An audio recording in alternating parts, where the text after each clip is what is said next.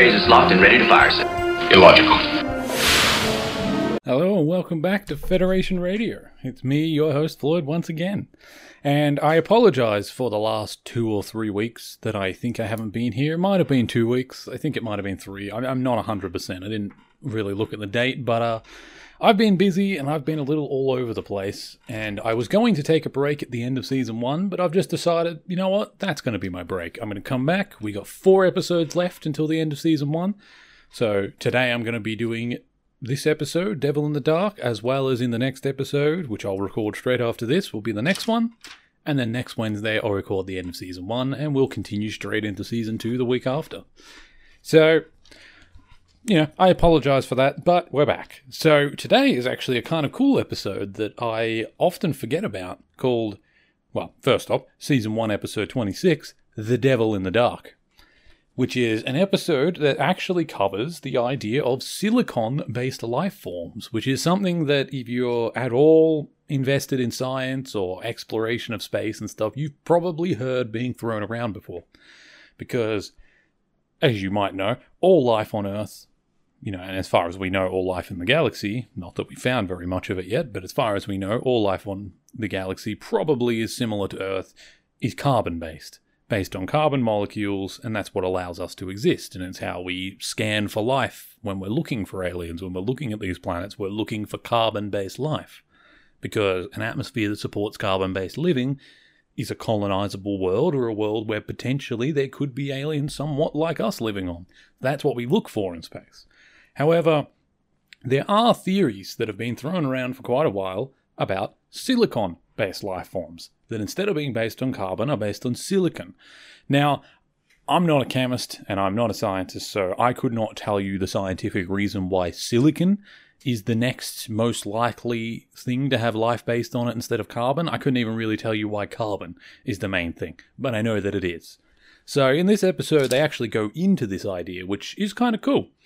And in this episode starts with, we see a mining colony called Janus 6, where there is a Pergium mine. Or Pergium, I don't really know how exactly that's supposed to be said. I don't even know. Actually, give me 1 second. I'm going to quickly Google that. 1 second. Alright, no. So, I just looked it up. Pergium is not a real thing. Like in real life, there is, well, at least as far as we're aware, we have never found anything called Pergium. We've never named anything Pergium. This seems to be a completely fictional thing that they've come up with, which, by the way, in Star Trek there's quite a few things like that are completely made up minerals and ideas to specialized futuristic metals and things like that they use that we don't have. And that's fine. That's a typical sci-fi fiction thing to come up with your own names for things, and that's fine.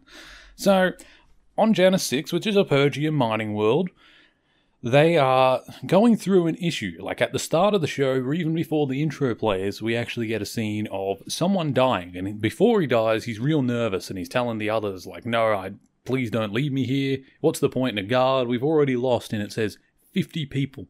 So 50 people are dead to something and they're not sure what it is. They just sort of talk about some kind of creature. They leave the guy there. They go around the corner and they don't get far. Like they're heading back to the base. And then we see him scream, and he turns to shoot at something that we can't see, because the camera is obviously supposed to be the point of view of said creature. It hits him, and then the commander of the base, or the leader, says, nothing's left. He's burnt to a crisp, just like all the others, when he gets to the room, because they don't see what kills him, they just find fragments of his teeth and bone in a mush. And then the intro plays. So we get through the episode. They say Kirk's on the way, the Enterprise is coming. So the Enterprise comes, obviously, at the end of the intro sequence. The Enterprise is here, Kirk, Spock, and McCoy have gone down, and they're here to investigate. Now, this is an interesting little one, because it's a very rich colony. Apparently rich in, mineral sense. This is a deep under rock colony, where it's a mining colony, and they're finding all sorts of stuff. He talks about all kinds of minerals that are being mined here. And apparently this place, Kirk says, has the mineral wealth to service something like 13 colonies, if only they had more equipment, as they say.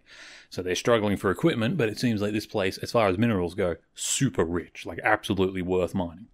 Now, they start having problems with this creature, they say, for the last couple of weeks, I believe it is. So they've opened up 22 levels underground so far they've been mining. Recently they opened up level 23. They started finding these silicon cubes.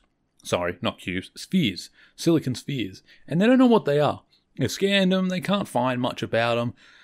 You know, the commander just sort of sees it as a bit of an oddity. He just says, whatever. It's an alien world. We found silicon that forms into spheres. We weren't too interested. No one really needs much in the way of silicon. We have loads of it. So he's got one on his desk, just like, interesting little thing. Maybe I'll take it home as a memorial. Who knows? But he's more concerned about the people he's lost and the fact that people keep getting attacked by whatever this creature is, and they don't seem to have been able to find it. Now, one man claims to have seen the creature, but all he can say is that it was a large creature, it moved very fast, and that he shot it with a phaser, and apparently it did nothing. It just kept going. Now, at that point, an alarm goes off, and the creature has attacked. It actually attacks the reactor, the whole main power reactor to the place, and takes something out of it. I didn't actually take note of what it was, but whatever it is, it's something that is really needed to keep the reactor running, which leaves them with about 10 hours until they run out of air, because without the reactor, there is no oxygen. If they try and run the oxygen stuff without the reactor, apparently they're going to die of radiation. So, asphyxiation or radiation poisoning, which leaves them in a hell of a spot where they need to get the reactor online or Kirk needs to evacuate the colony. Now, the colony is rich. Like I said, it services a lot of people and they don't want to abandon it, so they're going to try and save it. Now, like I said before, we learned that on the 23rd floor is where they found these eggs. Sorry, spoiler, they're eggs. But they found these spheres. Now, at the time, no one knew what they were, like I said. Silicon life is more of a theory than a reality. So even in Star Trek, their tricorders and everything aren't really programmed to scan for silicon life. So when they detect it, they don't detect it. So when they scan the area where it is, they just don't detect life. So they're unable to actually track this creature because no one's thought to look for silicon-based life forms. Except, of course, Spock, who is looking at the sphere and he's fascinated by it, to the point where the commander actually gets a bit annoyed. Like, I didn't bring you here to talk about oddities of silicon and mineral deposits. I brought you here to help me deal with this creature that is killing my people. So they leave it for now, but that's a kind of little hint, that little conversation with Spock looking at the sphere. Like, if you're really observant, that's a hint about what's going to happen in this episode, which I like. I always like that foreshadowing stuff. Now, the silicon life form is down below. They end up wounding it with apparently... Now, this actually is kind of interesting. So, apparently at this point, because we haven't heard a whole lot about the equipment they use and what it's like. So, we know they use phasers. And we know phasers... Actually, I don't know if we know phasers can be set to stun at this point. I think we've only ever seen phasers kill. No, there definitely is stun. I'm pretty sure. No? Maybe level 1 stuns. Level 2... I don't know. In this episode, they called them level 1 phasers. Is apparently what the people on the colony have, which is different to the level 2 phasers that everyone on the ship has. So, if I had to assume, I would say level 1 is weaker, not able to put out as much damage, but it's fine for private security forces. It kind of be like a revolver or a pistol or something. Something that maybe a private security guard might have, but not necessarily something you would outfit your troops with, is the way I look at it. So they're less powerful. Now, because of what Spock has sort of indicated, he's got a theory when he comes down to the 23rd level. He discovers these spheres are everywhere, and he's looking at them, and once again, he's fascinated by them. And he sort of postulates to Kirk, he says, I could be wrong, but I believe there is a possibility of a silicon-based life form here. And he sort of says, I'm going to change my tricorder to go see what I can find. Now, at first, Spock goes down, and, McCoy laughs when he says this, but whatever. He's, willing to entertain it. Kirk's willing to entertain it, which I appreciate. Kirk, even if it is stupid or very unlikely, he is willing to entertain possibilities, especially if one of his officers, like Spock, has brought it forward. Even if it's ridiculous, the fact that his officer has put it forward means that he'll sort of take it seriously. Now, at this point, they're not sure. Spock does end up finding the creature on his tricorder, or at least he detects the creature. They go down with a couple guys, security guys, and they're spread out through the tunnels trying to find this creature on the 23rd floor. Now, when they detect it, they run towards where it is, or where they think it is, and that happens to be the tunnel where one of the guys dies, another security officer, one of Kirk's men.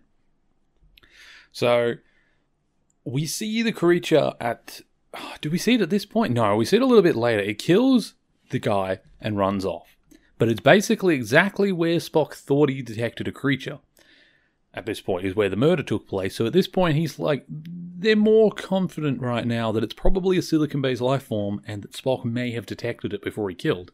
So they go in with even more security. Apparently 100 men come down, which pretty impressive considering I think a few episodes ago I said there was like 300 to 400 people on the ship. So almost a quarter, maybe a third of Kirk's entire crew currently have been armed with phaser 2s and sent down to these tunnels. Like, this is a serious operation. This is not a little investigation anymore.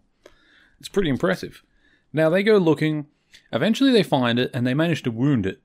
However, we do learn phaser 2s, although they're more powerful than phaser 1s, and they're able to hurt the creature, it doesn't seem to just kill it.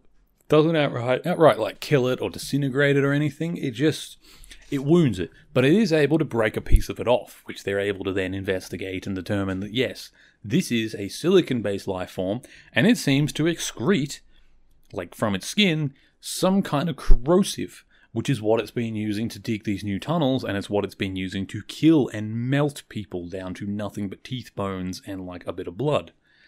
Which makes sense, because, you know, up until now, you're like, these people have been disintegrated, but we don't see any evidence of weapon fire. It managed to burn its way like a circular hole in a door to steal the reactor, so you're like, what the hell's going on? Makes sense. They're silicon creatures. They're quite large. They're not really tall. To me, they look like little blobs, like, on the ground, but they seem to be, I'd say, medium dog height. Like, they're a little bit taller than, like, Kirk and Spock's knees, but they're not quite as tall as a person at all. They're, I would say, a bit above the knees, not quite at the hips, is about as high as they are, but they're very wide. They almost look like giant turtle shells with, like, weird... I mean, it looks rubbery, because, obviously, 60s special effects, it's like practical effects. At one point, it actually just looks like someone's underneath a carpet where they've stacked on some, like, paper mache and painted it funny colours. I say that, like, it didn't look terrible, but you can also tell that it's very obvious practical effects. It's not the best, but it does look cool. I didn't mind it. I actually thought it was kind of cool. It's for a very alien, and I mean real alien, because normally we deal with, like, Spock is an alien. Or he's half alien, but not most of the aliens in Star Trek are humanoid, like human-based looking creatures. Like, you know, most aliens in Star Trek, 2 legs, 2 arms, and a head. Sometimes they have funny noses, sometimes they have weird ears, sometimes they're funny colours, but usually pretty human-based. It's kind of a joke, although it is sort of explained in-universe later, although we do see some species that aren't. They're pretty rare. Like, the only ones that really come to my mind is, what's their name? The, like, spider crystal people? I think the Rannon, I keep thinking. No, they're not the Rannon, that's from a different series. Anyway, there's spider people that we'll meet later on that are, like, crystal entity. They're almost crystalline spiders, and they're probably the least human creatures that we see, and we see very little of them. Like, little spoiler, but we see very little. They're only featured in a couple of episodes. Most creatures we deal with in Star Trek are full-on humanoids. So this thing being made of silicon, like, not only is it alien-looking, it's not even carbon-based. Like, this is probably the truest alien-like alien that we're seeing in all of Star Trek. It's pretty cool that way. It's very creative. I kind of like that. Now, you know, so we confirm that phasers hurt it, and at some point, we also learn that it's kind of intelligent, because Kirk and Spock go after it. Now, they end up splitting up when there's a 2-tunnel system. Kirk ends up finding it, because it drops a pillar which causes a cave-in. Now, this cave-in locks Kirk into this room. He contacts Spock at this point to be like, my cave just, the tunnel I'm in just had a cave in. Spock immediately is like, I find it strange that the tunnel you're in would collapse right now. Then the creature comes through the wall, and we get kind of a cool, it looks like it burns a hole in the wall and it comes through it. Very, very cool looking special effects. I actually have to be honest, in the 60s, like, I was joking about the way the silicon thing looks, but when it burned through the wall, I don't know how exactly they did it, but it did look really cool. Like, I think that effect, it does look a little dated, but it's not terrible. Like, quite honestly, if you told me that effect was from the early 2000s, I'd probably believe you. Like, it's not that bad. It's really cool, which impressed me, to be honest, from the 60s. Like, I've definitely seen movies in the 90s and early 2000s that had worse CGI than that. So, very impressive. comes through the wall, and we determine that this creature is intelligent. Because Kirk holds up his phaser, and the creature backs off. But then he starts to lower the phaser, and it starts to come closer. And at this point, because Kirk and Spock had argued earlier, Spock had argued, let's see if we can capture the creature, because it's a silicon-based life form. This is, it would be a crime against science to kill it. It could be the last of its kind. And Kirk kind of agrees and says, I wish we could capture it, but right now it's killed 50 people, it's killed one of mine, and it could kill more. We need to kill it. This colony needs to get its mining operation back online. So at this point, the goal is to kill it. But at this point, Kirk's like aiming his phaser at it and down. And he's realizing this creature isn't stupid. This is not just a monster. This creature is intelligent. It is reacting to my weapon. It knows when I am in a threatening pose and when I'm not. We also see on the back of it that it has this huge wound from where they cut a bit off before. Now, that I thought was kind of cool. Now, at this point, Spock is making his way towards Kirk and them because he's called them and been like, Captain, I've detected a silicon-based life form in your vicinity. Be careful. And he's like, yeah, well, Spock, it's 10 feet in front of me. I am looking at it. Please make your way here. Now, Spock gets there, and at this point, Kirk doesn't really know how to communicate with it. He's trying, and it seems clear this creature is intelligent. He tells Spock, don't fire.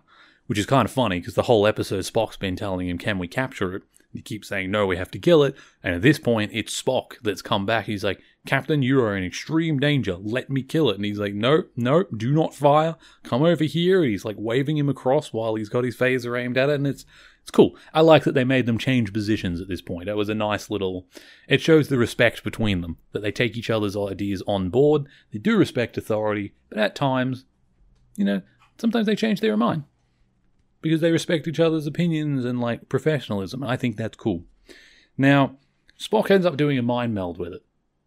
Now, at first, he does a, remote mind meld because I think he's afraid to touch it because it, excretes corrosive. So, fair enough. I probably wouldn't want to touch it even with a gloved hand as well. But he sort of holds his hand out and it makes this sound and he's kind of mind melding with it from a distance. But apparently it's a weaker mind meld. He's not able to fully communicate, but he gets a feeling from it. And the feeling he gets is just agony. He's just yelling in agony. He's like, this creature is in so much absolute pain. The wound that they gave it earlier from the phaser seems to have hurt it so badly. It's like waves of pain running through its mind. Now, at this point, the creature, though, sort of calms down. It's still in pain and it's moving around, but it stops trying to approach them. And Kirk says, I need you to mind meld with it fully. So he does. Spock leans down and he mind melds with it. Now, at first, it's confusing. It's sort of, he's saying, it seems like random things, Temple of the Ages, and the children are lost, and the murderers, and he keeps repeating these lines, but what it's trying to say, he finds out this creature is actually called a Horta. It is an intelligent creature, intelligent enough that they have named their own species, Horta.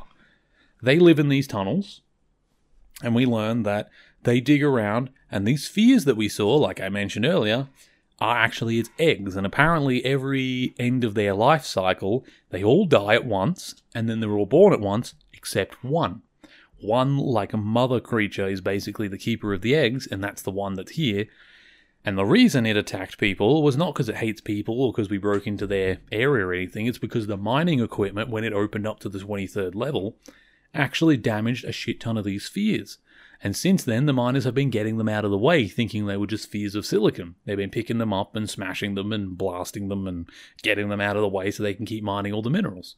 Not realizing they're literally smashing the eggs of this creature, which is why it got aggressive in the first place. Now, they determine that because it's sentient, because it's smart, they're actually able to speak with it. And they work out, the main problem that this colony had before was that it couldn't really suit all of its quotas because it didn't have enough equipment to do all the mining.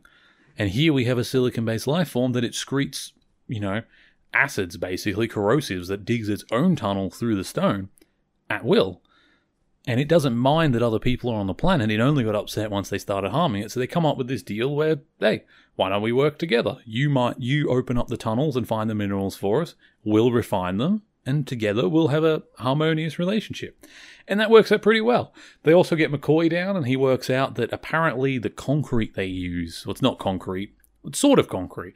It's some futuristic version of concrete that's mostly made of silicon, apparently. And they used it, like McCoy mentioned, we used it for building shelters for those people a few missions ago or something. But he calls up the ship at one point and he orders it all down. And we don't hear what he's ordering, but he's like yelling at the person the other end, like, don't worry about what I need it for, just bring it down here, damn it. And he brings it down and it's brilliant. Because the Doctor finds out it's mostly silicon. So he uses it almost like a patch. He manages to patch up the back of this creature made of silicon. And he's like, it should act like a band-aid as the creature slowly heals. You know, it should be able to remove it. It's silicon and it bleeds corrosive, so it be able to take off this patch whenever it wants, and until then it's safe. Which brings it back to life and, you know, heals it and makes it okay. And then, yeah, like I said, they make an agreement, which I thought was so cool. I kind of wish they would touch on these creatures again, and I hope they will one day, because I really like the idea of this silicon-based life form and the fact that it's intelligent. Like, that's so cool. Now, I mean, that's basically the episode. It's pretty cool. It's a very basic story, really. I mean, it's another, we found an alien, we found a way to work with it. It harmed a few people, but it was a misunderstanding story. There was a few little things that were said here. I mean, other than Pergium, which we do hear about later. Like, Pergium does seem to be some kind of power source. I think it's meant to be like uranium or something. It's just a more potent sci-fi version of uranium that we find in space that we use for powering things. Fair enough, I guess. Cool. Now, I could be wrong, but when Kirk was facing the creature, when he had been trapped initially, and he was telling Spock, like, yeah, it's 10 feet in front of me, right before that, because Kirk was sort of frozen, he's holding his phaser at it, and he's lowering and upping it, and he's a bit worried, like, you know, everyone else has died sometimes before they've had a chance to even fire, so he knows he's in extreme danger. So he doesn't actually respond initially to the beeps of his communicator from Spock. And Spock is, Captain, and then he starts going, Jim, and he starts getting real freaked out. And maybe I'm wrong, maybe he said it before, but I felt like this might be the first time he calls him Jim, because that's something that I think McCoy calls Kirk Jim quite often, but I don't think we've heard Spock call him Jim before. He's always very formal with the Captain or Captain Kirk. Or, you know, he just says what he needs. He doesn't often just say Jim, which I like that they've started that, because they're sort of trying to show, I think at this point, a bit more of like, yes, Spock is uptight, and yes, they joke about each other, but he's also Kirk's best friend. Like, at this point, he basically is. Which, you know, it was nice. It was nice from Spock's point of view to hear him call him Jim. And I did enjoy it. We got... Dr. McCoy is renowned for his, I'm a doctor, not a whatever jokes. I've probably talked about this before, but...